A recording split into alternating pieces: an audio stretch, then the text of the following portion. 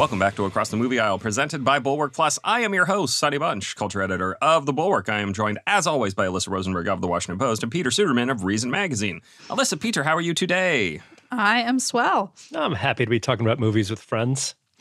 First up in controversies and controversies, the Golden Globes happened last night. No one cares. Last night being Sunday. We're taping this on Monday, as always, for Tuesday, but you catch my drift. I'm being dead serious. When even I don't care about something like this, no one cares. The only reason I even realized it was occurring is because people were dunking on the official Twitter account for the Globes, making a gaffe by suggesting West Side Story was a delightful comic romp. I have no idea who won Best Actor or Best Actress or Best Dramatic Feature. Literally, the only award I know is that West Side Story won Best Comedy or Musical. And I refuse to look it up just so I can keep doing this bit. The problem with the Golden Globes is that it really only had cachet at all because it was a big party that got televised and to which celebrities deigned to show up. Never forget that the awards at the Golden Globes are chosen by a handful of secretive journalists from around the world, meaning that they have about as much validity as the Washington Area Film Critics Association Awards, of which I am a member in good standing. With celebrities boycotting the show because of scandal within the organization, there were accusations of bribery, what amounted to kind of money laundering in a way, and then racism within its membership. There's no show this year. No show. No celebs wanted to come, meaning no show, meaning nobody really cares. This is, as my friend and friend of the show, Richard Rutchfield, notes in his newsletter today, a disaster for the little people, the dressmakers, the limo drivers, the caterers, the bar owners hosting the after parties, et cetera, et cetera. But it also reinforces a visual idea with Hollywood right now, which is that nobody wants to go out. You could look at the cancellation of the premiere, the red carpet shindig for Scream, right? Or look at the cancellation of Sundance's in-person events for its film festival just 2 weeks before it was scheduled to start out of fear of Omicron, the variant of COVID that is generally about as bad as a cold or a mild flu in healthy people under the age of 60 who are vaxxed and boosted, but never mind. The New York Times noted that Hollywood is worried about losing its awards season again, and it well should be. Not just because the awards shows themselves are going to be muted affairs, but because people simply aren't showing up for the award season movies, or really any movies of any sort, with one big exception, Spider-Man, No Way Home. Indeed, I was doing a little bit of box office sleuthing this morning, and in my sleuthing, in my searching, I learned that in No Way Home's fourth weekend of release, this was its fourth weekend of release, it's been out for a month now, it had a higher per-screen average in this, its fourth weekend, than any film since the first weekend of Ghostbusters Afterlife. Something like 13 films have come out. They've received wide release. And in its fourth weekend, No Way Home has done better than all of them. Crazy, crazy stuff. Meanwhile, the streamers continue to grow. HBO surpassed expectations, hitting 73.8 million subscribers worldwide. And it's a little difficult to break down exactly how much revenue this actually generates for Warner Media. But the average revenue per domestic user for HBO is about $11.82. If we figure half the subs come from the US, that's about $436 million every month just from domestic subs. Let's say the worldwide total is half of that. Let's give them around $650 million every month total from both domestic and foreign, meaning annual revenues of about $7.8 billion per year. Let's call it $8 billion per year, just for rounding purposes. Man, that is some journalist math. That's journalist math right there. But as a point of reference, I mean, look, $8 billion is ballpark. It's very ballpark. It could be 7, it could be 9, I don't know. But it's a point of reference here. And the point of reference here is that $8 billion is more than 2/3 of what the entire yearly box office for all studios in 2019 was. But that was $11.3 billion. The reason everybody's pivoting to streaming is because there's so much money to be made there. There's so much money to be made there. Now, closing one window, the theatrical window, might still be a bad move in the grand scheme of things, but with all of this money that's coming in right now, it's hard to say. Peter, I'm a little worried about the state of movie-going in general. Should I be? Maybe.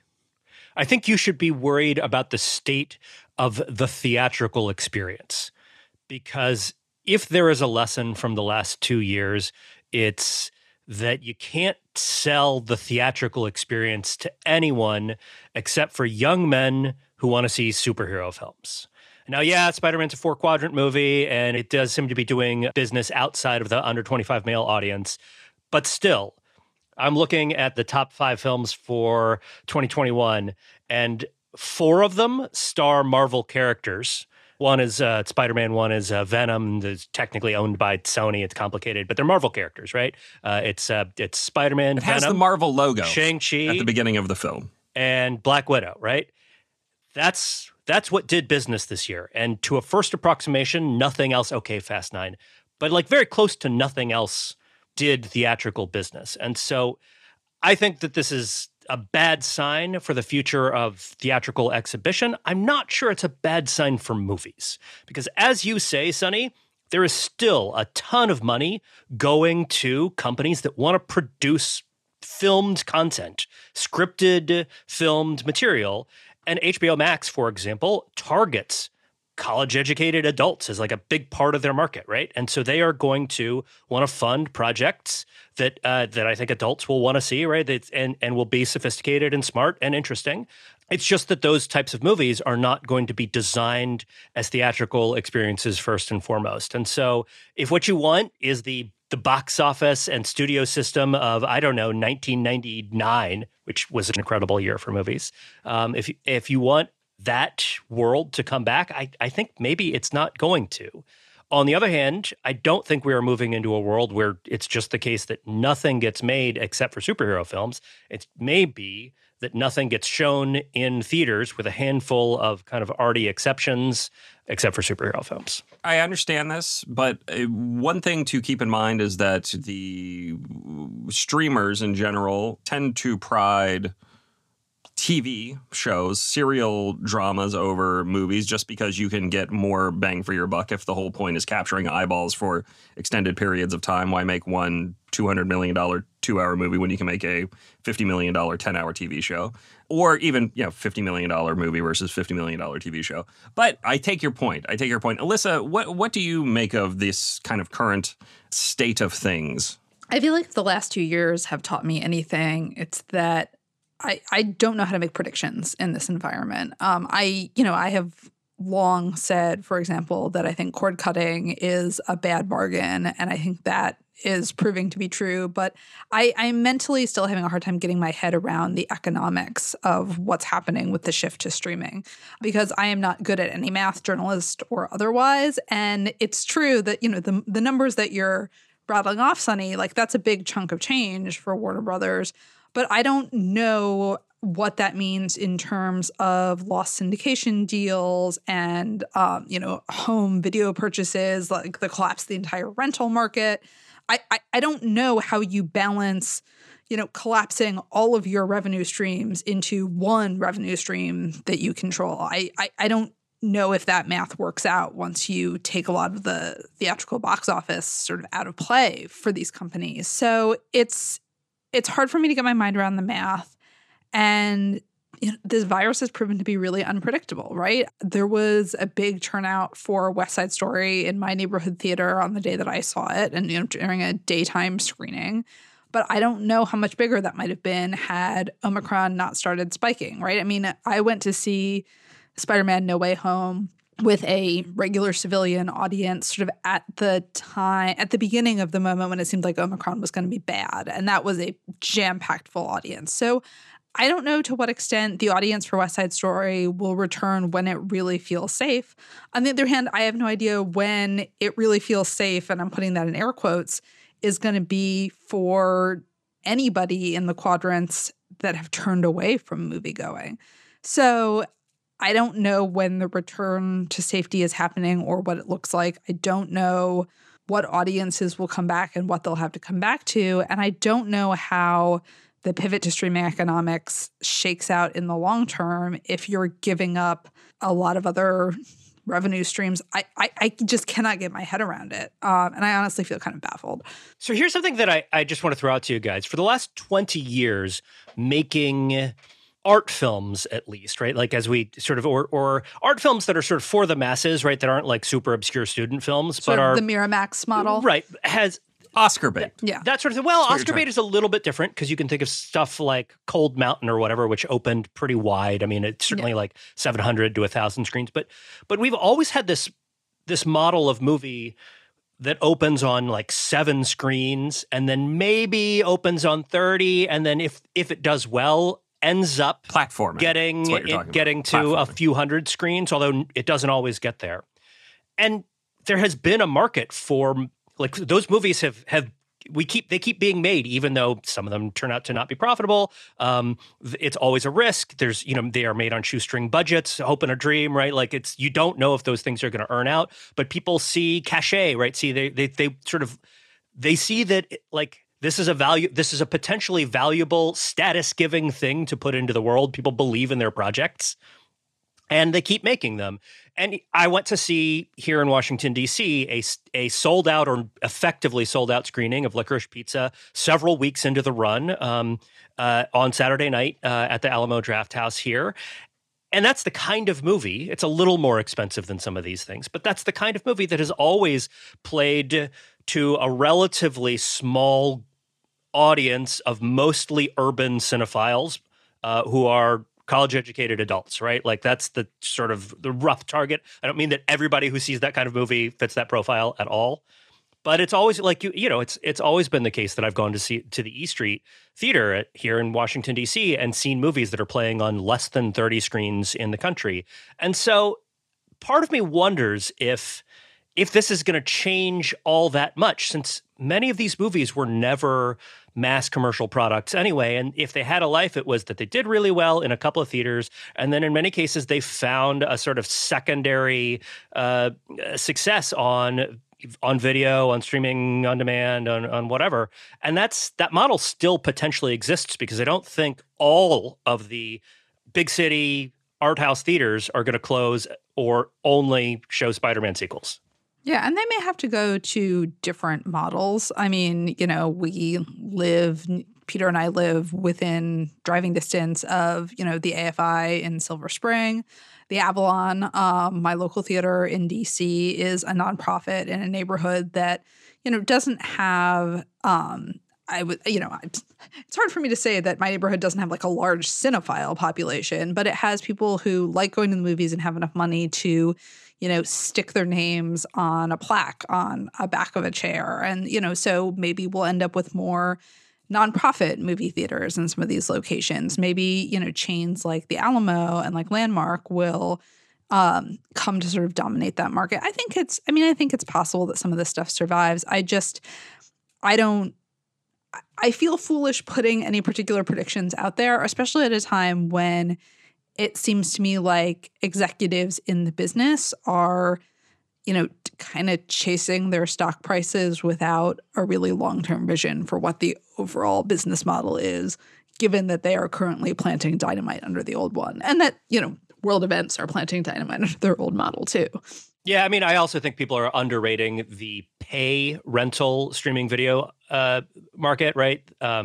We talk a lot about the streamers and, their big spend on content. But just to give you an example, I missed Bergman Island when it was briefly in theaters here in Washington, D.C., and was able to just pay, it was like $7 or something, just to see it very easily on, I think, through Amazon or Apple or something like that, one of those services, right? And there's now a bunch of them. They don't require, sort of an upfront payment for most of them. You just pay a couple of bucks. And that is a thing that people have done for decades since the dawn of the video rental market. People have gone to pay $3 or $4 or $5 to just have a movie that they can watch tonight at home. And that experience is now so much better in like basically every way, right? You can watch it in 4K on your big home theater. And also you can get a movie that was in a theater 3 or 4 weeks ago much easier than you could, when I was in high school, when there was a 9-month window between theatrical release and when things would hit Blockbuster. But that's what I mean about part of the model blowing up, right? I mean, if you are Warner Brothers and are sending your content exclusively to HBO Max to juice that, there's a difference between getting $12.99 a month for the entire library and getting whatever your cut of $5 is for the rental for a single movie, right? I mean, yeah. Well, I mean, this is a thing I've talked about with folks in the business, guys like James Emmanuel Shapiro over on Bulwark Goes to Hollywood. But like when you start collapsing that window, all of the windows get smaller and the waterfall of revenue gets much, much lower. I mean, take a movie like The Batman, right? That's coming out in 2022. It's 2022 already, man. We're already there. It happened. That'll be in theaters for 45 days, and then it's going to go straight to HBO Max. You're cutting out a portion of the tail of the theatrical just by having it on HBO Max so quickly, but you're cutting out entirely that PVOD market. I mean, not entirely. There will be some people who don't have HBO Max and who will probably rent it on. You're cutting out cable syndication. I mean, cable syndication you're cutting out. Lots of DVD and Blu-ray sales. I mean, that market is cratering anyway, but it's cratering because of the rise of streaming. I mean, like, yes, but you're cutting it out in favor of a subscription model that's what, $13 or $16 a month, and like what was the rental price for the Batman on streaming video VOD beforehand? It was $15 or $20. But before this, people would pay their $15 to buy. Right, but this is my point: is Blu-ray, that if you can, and they would still subscribe to things. I mean, they didn't subscribe to movie services because there were no movie services to subscribe to. And so the bet here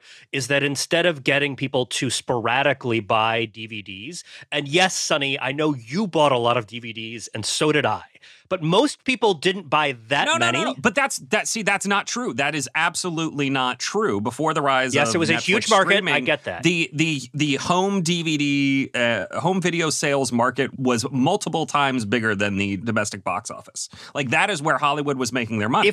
If Warner Brothers can effectively get everyone to buy the equivalent of one DVD a month, and by signing up for a service that bills you automatically to guarantee that you are doing that, then that is likely, or maybe not everyone, obviously, but get many, many movie-watching households to do so.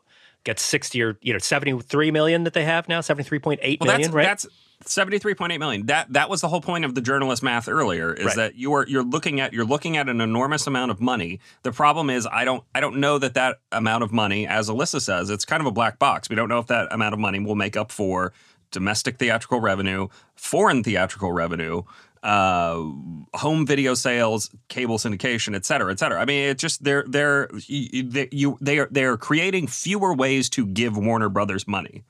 And they're trading that for locking people in, but the churn, we haven't even talked about the churn. Who knows what's going to happen with HBO Max once people realize in 2022, the year that we're in right now, oh, wait, I'm not getting Dune? Yep. I'm not getting The Matrix Resurrections. I'm not getting King Richard. I'm not getting, Cry Macho. The place to look here is Netflix, which, I think a lot of analysts think that Netflix has basically reached saturation in the United States. 10 million new households a year who can sign up for it. They have lost a lot of the, syndicated libraries that they used to hook people in the first place. And, they're spending a lot of money on new content, not a lot of which has proven to be terribly sticky.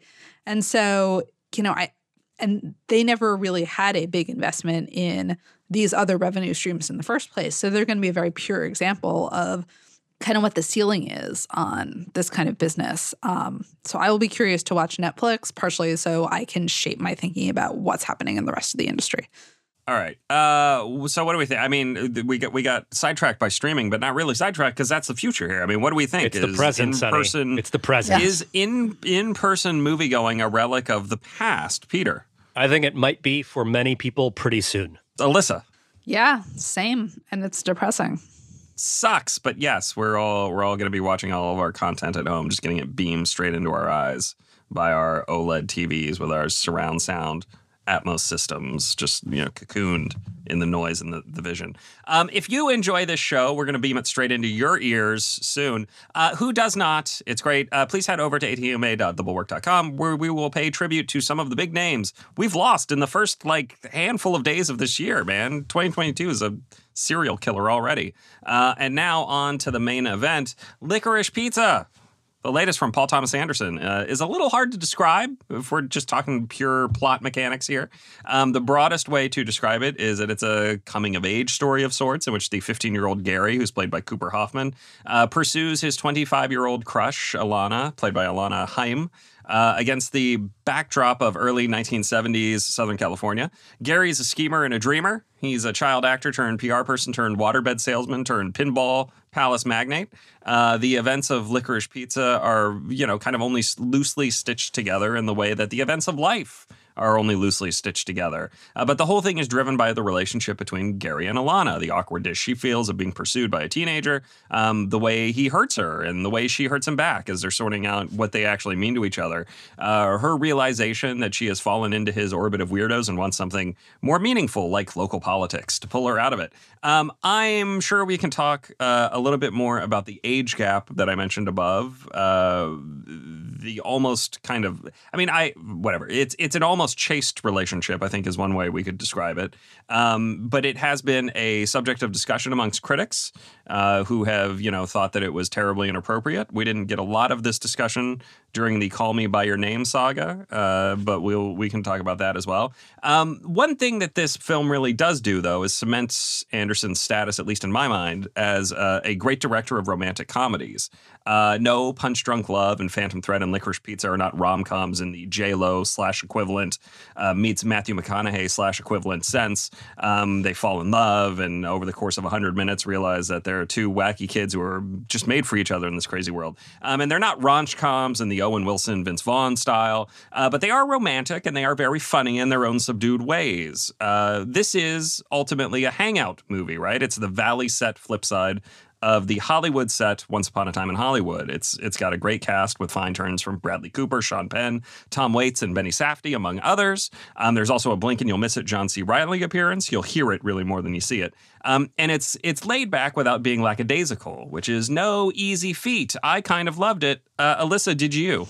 I did too, mostly because I think Alana Haim is amazing in this, especially for, someone this is her first movie role. She just has a tremendously expressive face. And if you listen to the podcast, I know I go on and on about the sort of plasticity of people's faces, but hers is something really special, I think. And it means that, just her changing expression can do an enormous amount to fill in what's happening in a scene without Anderson needing to have written dialogue to express it. I mean, the moment after she and Gary have delivered a waterbed to John Peters and then flooded his house and run out of gas in their truck in the course of getting away from this mess that they've created. There's this moment where she is sitting by the side of a road while Gary and his friends, run off with gas cans to get gas. And you just see the sort of disgust and exhaustion in her face as she realizes, I'm really hanging out with a bunch of teenagers who are, pretending that their gas cans are phalluses. And I just flooded John Peters' house. And what am I doing with myself? And I mean, there isn't a line of dialogue where she expresses that or, sums it up. It just happens on her face and she can do that. And it's interesting to me that this has become controversial for the age gap because it strikes me that the age gap is what the movie is about, right? I mean, Gary is chasing this, sort of slick, phonied up version of adulthood with, I would say like 90% conviction. He's still a kid in some ways. And Alana is just lost, which is why she's hanging out with Gary and his friends, right? I mean, the movie doesn't pretend that this is a sort of normal or admirable thing for her to be doing. It's understandable why Gary is nuts for her, but it's also clear that the fact that she has gotten to this place is that it's not healthy. It's not appropriate. And it's evidence of, just her not really being together or entirely well. And one of the things I actually wanted to ask you guys, do you think the ending of the movie really happens? Peter, why don't you handle that? I have thoughts on this. Well, I hadn't thought of it as being a fantasy, but now that you put it that way, I think that's a plausible enough reading. I suppose I think that I would not read the movie. I didn't read the movie that way when I was watching it, and I obviously, having only seen it once, I reserve the right to change my mind, but I think it happens because I think this movie is ultimately a romantic film about two people who are in love, in a strange kind of love, coming together. And I think just looking back at P.T. Anderson's previous films, what you see so often is a strange kind of love working out more or less, because all the kinds of love that are real are strange. And right, and the strangeness is what allows it to work in his vision of love, which I want to talk about in a little bit, but I want to hear what Sunny thinks about the ending to this movie. It's funny that you asked this, Alyssa, because I found myself wondering the same thing at the end for a couple of reasons. The first of which is that it's shot in a slightly different style, but there's also we hear her thinking something, which is not something that we hear anybody else do in the rest of the movie. We hear internal monologue. We hear her say, "I love you," or something. I love you, to Gary. that effect. Yeah, I love you, Gary, right? At the end. And I thought to myself, oh, that's interesting and different. I wonder if, and because also the second reason I thought this was because it takes place right after she sees, and this is where I think things get a little more questionable just from a like moral ickiness perspective. But she sees the closeted gay councilman, is destroying the life of this person, he loves and wants to be with, and their kind of forbidden love is the way that this is it has to be hidden is bad. And I think she sees that and thinks, oh, why shouldn't I have the same sort of thing, except it's with a 15-year-old. It's a little bit different. I don't know, but that transfers right into a montage of her and him kind of chasing together, which could very easily have all taken place in her mind. Except I don't think, and again, as I was thinking about this a little more, I don't think the language of the film really supports this read, because we see things from Gary's perspective too. Yeah. We see it from Gary's perspective as well, as he's leaving the Pinball Palace and running towards her. So I think it happens, but I'm glad that you asked that, because I found myself thinking the same thing and thought, maybe I'm just like overreading this. No, I think it's a really interesting ending, precisely because it opens up that question, and it could be interpreted any number of ways, right? It could be something that really happens after Alana, and it could represent either, Peter, as you said, Alana sort of deciding to embrace love. It could also be an expression of her sort of disgust at the adult world, right? I mean, she thinks that she is working for this person who is idealistic and represents kind of a vision of adulthood that is engaged but pure. And then she sees just how ugly it is, right? I mean, she's very excited about getting invited to go to the restaurant and have a drink with him. She sort of almost has this moment where she hooks up with her fellow campaign worker. She goes off to meet Walks and his boyfriend, kind of thinking that her adult life has arrived, and then gets pulled into this ugly act of manipulation.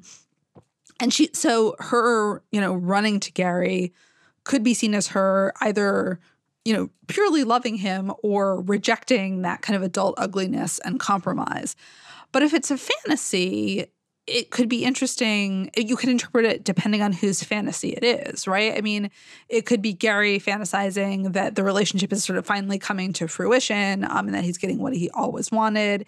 It could be Alana kind of fantasizing that she gets this big gesture. I mean, it's interestingly ambiguous, and I liked that about it. I mean, I think, to me, the part that read as fantasy was not sort of them running to each other and the very funny moment where they like collide and fall over, which I think is great.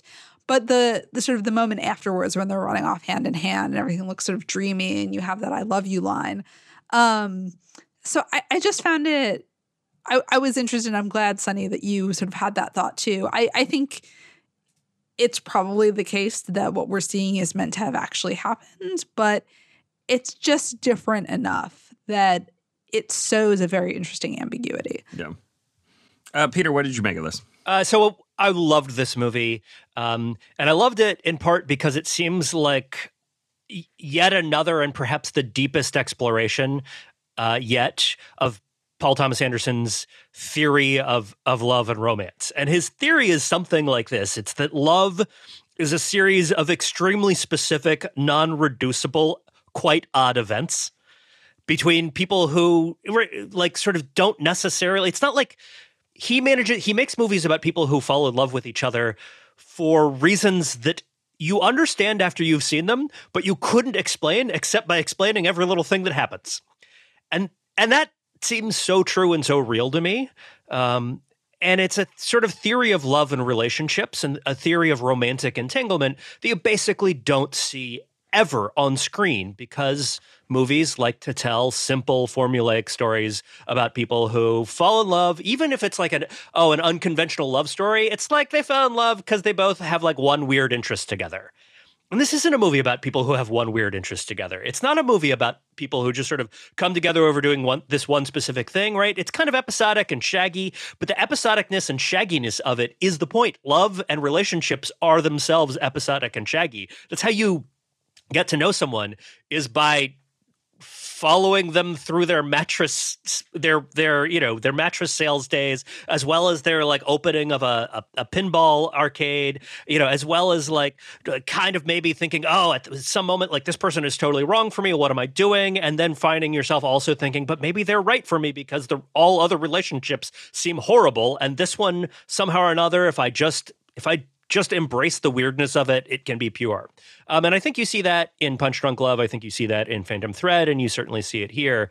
And it's just so natural and so human in a way that is very rare to see on screen. So I'm a big fan of this movie. I'm a big fan of P.T. Anderson's takes on romance in general. The other thing that I just wanted to point out and throw out to you guys, I don't know, Sonny, I'm pretty sure you've seen most of P.T. Anderson's films. Alyssa, I don't actually know if you are like a student of his work or not, but there's just a bunch of interesting and somewhat unexpected callbacks here, starting with the fact that this is yet another movie about a mattress salesman. Like what author has made two mattress salesman movies? Like it's this and Punch Drunk Love, right? So you've also got yet another story about a put upon child star, right? In this case, a little happier one, but like that's you see that in two of the different subplots in Magnolia. Magnolia also has the William H. Macy subplot about unrequited love, which is like pings off of some of the stuff in this in interesting ways. And then, of course, this movie also follows Phantom Thread, which is another movie about people who are in the strangest possible romantic relationship, one that you might even say is sadistic or bad in some ways, that people might judge from the outside, and yet from the inside, sort of once you give in to the strange, that movie is about giving in to the strangeness and irreducibility of romantic love. And it's also a movie that includes, like this one, scenes in which one of the romantic partners are like, you're being weirdly loud with your body sounds. Again, like just a very specific thing that that P.T. Anderson has put in several different films here. And it's just kind of odd to see him like have these interests pop up again and again and again. Like who has made two different mattress salesman movies and two different movies about how love is about having to put up with the fact that the person you are interested in makes odd sounds with their body by chewing or breathing? I mean, interestingly, it also kind of reminded me of The Master, which is a movie about sort of two people who are drawn together in a relationship that's like not really appropriate, or one that people outside the relationship understand. And that's maybe not really good for either one of them. I mean, certainly in The Master, the relationship is good for neither of them. But yeah, I mean, I'm not a huge P.T. Anderson obsessive, but it did kind of remind me of The Master in some odd ways. It calls to mind The Master a little bit. I mean, I'm certainly interested in obsessive relationships that don't conform to normal social expectations. Yeah. I consider I liked Licorice Pizza quite a bit. I do think it's minor Paul Thomas Anderson. I don't think it's nearly as good as like There Will Be Blood, which is one of the best movies of the 2000s, or even like Punch Drunk Love, which I think is just No movies are as good as There Will Be Blood, man. Well, okay, I'm just saying it's, it is, if we're doing an impromptu ranking, that's my number one. As far as the like kind of, 1970s California aesthetic, I still probably like Boogie Nights a little more, though this is also very good and kind of gets into a lot of that and has some great tracking shots. There's some great tracking shots in this movie, but they're much subtler than in Boogie Nights. I feel like he's pulled back on that a little bit. I will, but no, it's good. I will say I did not think the sort of more self-consciously parodic is almost not the right word for some of this, elements of the movie work terribly well. Like, I didn't think the recurring thing with John Michael Higgins, the like racist Japanese restaurant owner, worked at all. I didn't think the sort of New York trip stuff with the Christina Ebersol character worked particularly well. Like, to me, the movie was at its best when it's sort of at its loosest, although Bradley Cooper as John Peters is like so delightfully insane that he sort of is the exception that proves the rule, at least to me. See, I think it needs all that. I think it needs all that stuff because I think it again, it is essentially a slice of life. And like life is weird like that, where you have both interactions with people and like repeating interactions with them that either, you know, make sense or don't. And like I think that the New York, I just want to push back slightly on the New York trip because I think that's actually a very important sequence because we have to see Alana trying to get into another relationship successfully in a way and then have it not work out for whatever reason. In this case, you know, the kind of conflict between the family and the Jewishness of the character. It's an interestingly Jewish movie, Alyssa. We also need to see Valentine. I would just say that the New York sequence, we also need to see Valentine being a child star in a way that sells that he is not just faking it, because he seems like he might be completely conning us until we see that sequence. Yeah. I guess it's more the sort of very mannered nature of both of those characters was what didn't quite land for me. They just felt dropped in from a very different movie. In a way that like the Sean Penn character didn't for me. I mean, I actually really, you know, that the sort of taking the kind of, I'm trying to find the right words to describe there, but the sort of kind of free-flowing sort of sexual energy that Penn was putting off in those scenes and the way that sequence sort of communicates that his charisma doesn't really need an object, or rather that any object will do, I thought was just really sort of loose and nice. I really enjoyed that. I thought that worked well, but I didn't think all of the slices of the sort of random characters landed with the same effect or grace. Thumbs up for sure. Alyssa. Definite thumbs up. I will also give it a thumbs up. 3 thumbs up. So that is it for this week's show. If you loved it, make sure to check out our members-only bonus episode on some sad losses that we have incurred so far this year. And make sure to tell your friends. Strong review recommendation from a friend is basically the only way to grow podcast audiences. If we don't grow, we will die. If you did not love today's episode, please complain to me on Twitter @SunnyBunch. I'll convince you that it is, in fact, the best show in your podcast feed. See you guys next week.